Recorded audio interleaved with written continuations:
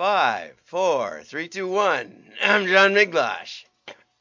This is the WDMA.org. Here about. Greetings, Bill Nye here. Today I'm made of plastic, recycled plastic. Now, if I told you that climate change brought on by a warming world is not a problem, you'd probably say, Bill, have you lost your head? If we can recover and recycle plastic, we can not only keep it from becoming trash, we can use that plastic again and again. It's an amazing material. What's more is that when we use recycled material, we also reduce our carbon footprint. Okay, so anyway, Bill Nye has this 2.5 minute. You can watch it. I'll try to put the link up, or I'll put an article that has the link in it. And we have the link over here. The Hustle bashes it quite significantly because it basically says that questionable Coke ad, because over the life of Coke since recycling has started, each year they produce 33.3 million tons of plastic packaging, or they use it, put it out there. And over the 6-year history of recycling, less than 10% of the plastic that has been produced has ever been recycled. Okay, and Bill's video goes on to show all the steps that are involved in cleaning the recycled trash and making it usable again. And generally the plastic, if it's recycled at all, gets put into something like weatherproof siding or furniture, outdoor furniture, or that kind of thing. Something that isn't going to be, for human consumption. But the real question is, does plastic recycling help the environment? And it's not an easy question, because as you can see over here in the oops, I clicked the wrong thing. As you can see in this picture to my right here, the plastic comes from petroleum products, but it's the long string carbons that are made into plastic. Okay, it's not the gasoline or the motor oil. It's stuff way down below that, just above the tar. And so the truth is that it doesn't really keep you from pulling more oil out of the ground. It's kind of the leftovers of what isn't turned into gasoline. There's tons of tar. If you want to pave roads with it, man, it's a great. The leftovers are great. The gasoline is tricky to get. Well, we won't get into that too much, but notice that the new climate report 2022 came out. Now, this needs to be put into context with another European economic impact, another United Nations economic impact report, which said that in the next, by the year 2021, the economic impact of global warming will only be 10%. So the global economy in the last 100 years has risen like 1,000-fold or 100-fold or something like that. Let's just give it a guess, 100-fold. So in that picture, the economy will probably grow 40 times or something like that, 30 times, some really big number. And in that, only 10% impact of global warming. In addition, it's becoming more and more questioned whether the CO2 has anything to do with it. And if not, does mankind have that much to do with it? When the pandemic reduced output, reduced driving, and the particulate pollution was reduced, the world actually got warmer as the sky got clearer. Now, there's something to think about, right? One of the main drivers of the temperature on the ground is how cloudy is it, how foggy is it, how much particulate is in there, and of course volcanoes are a big driver of that. But that said, now you can have carbon neutral direct mail, and I'm not going to pan this because the truth is that the carbon story has been pitched all over the place, and so if you're a nonprofit, you may be able to benefit. I mean, this is another thing you can test. Benefit by sending out carbon neutral direct mail.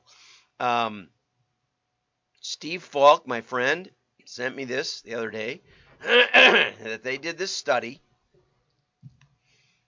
and they found what the carbon footprint of a letter and an envelope were. Okay, and then they decided that they were going to have for every direct mail piece they produced, they were going to do a net zero carbon offset. And so, again, if you're the Sierra Club or something like that that makes a lot of money on talking about CO2 reduction, then this would be for you. Steve has a wonderful print company. They do a lot of print on demand and triggered print and a lot of greeting card type print, executive handwriting, that kind of thing.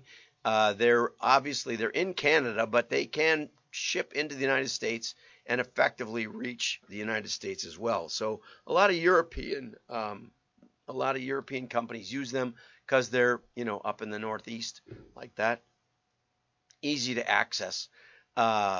Prime Data is a privately owned Canadian MarTech company. For more information, go over to WDMA.org, subscribe for free, and you can get in the user area, and you can get Steve's phone number and all the rest of it. Or pause this, and you can read it right there. Okay, this is from Patrick Carroll, and Patrick is at SQL Response up in Minneapolis, and they do some great articles, and found out some stuff from this. It's a fairly long article, so again, you may want to go over to WDMA and register to look at this one. The millennials and the Gen Z, so that's, it gives the dates here, 1981 up until 2012, I think. If you connect those dots up, you end up with, 2012. Pretty good, huh? You end up with 42% of the U.S. population. Now, the tail end of the Gen Zs are not going to be, they don't have a lot of spend, but they do have influence on the spend. And so there were some surprising things. They represent a buying power of $740 billion and climbing. My kids, who I guess would be millennials, my first daughter was born in she was born in 1985, so she'd be right in the middle of that. And all the rest of them would be born before this, so right there.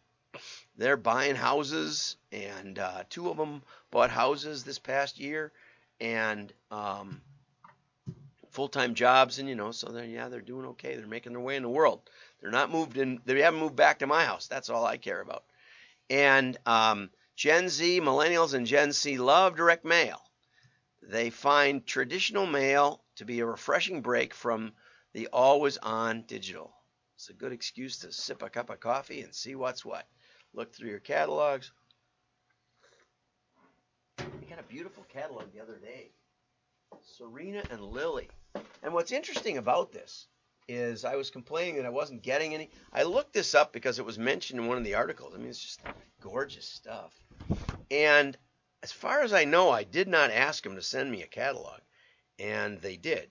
Now, I would love to test this beauty with no real response, no prices. Well, there are prices, no copy, no measurements, no nothing. I'd love to try an alternative, a little more traditional. But who knows? At least a QR code, so if I do have a question, I can go find the product somewhere. Anyway, so millennials and direct mail they've lived through recessions. They're sensible buyers. My kids are probably more sensible than I am, although they do kind of click Amazon and just go get it done sometimes. But they do look at reviews and things. 95% of millennials want brands to actively court them with personalized and promotional messages. You got to be careful with this. We really should go over to that source. I'm going to check it out because my thinking is, if you ask me, do you care more? Are you more likely to buy something you're interested in or something you're not? Well, that's pretty easy. Well, I'm going to buy something I'm interested in.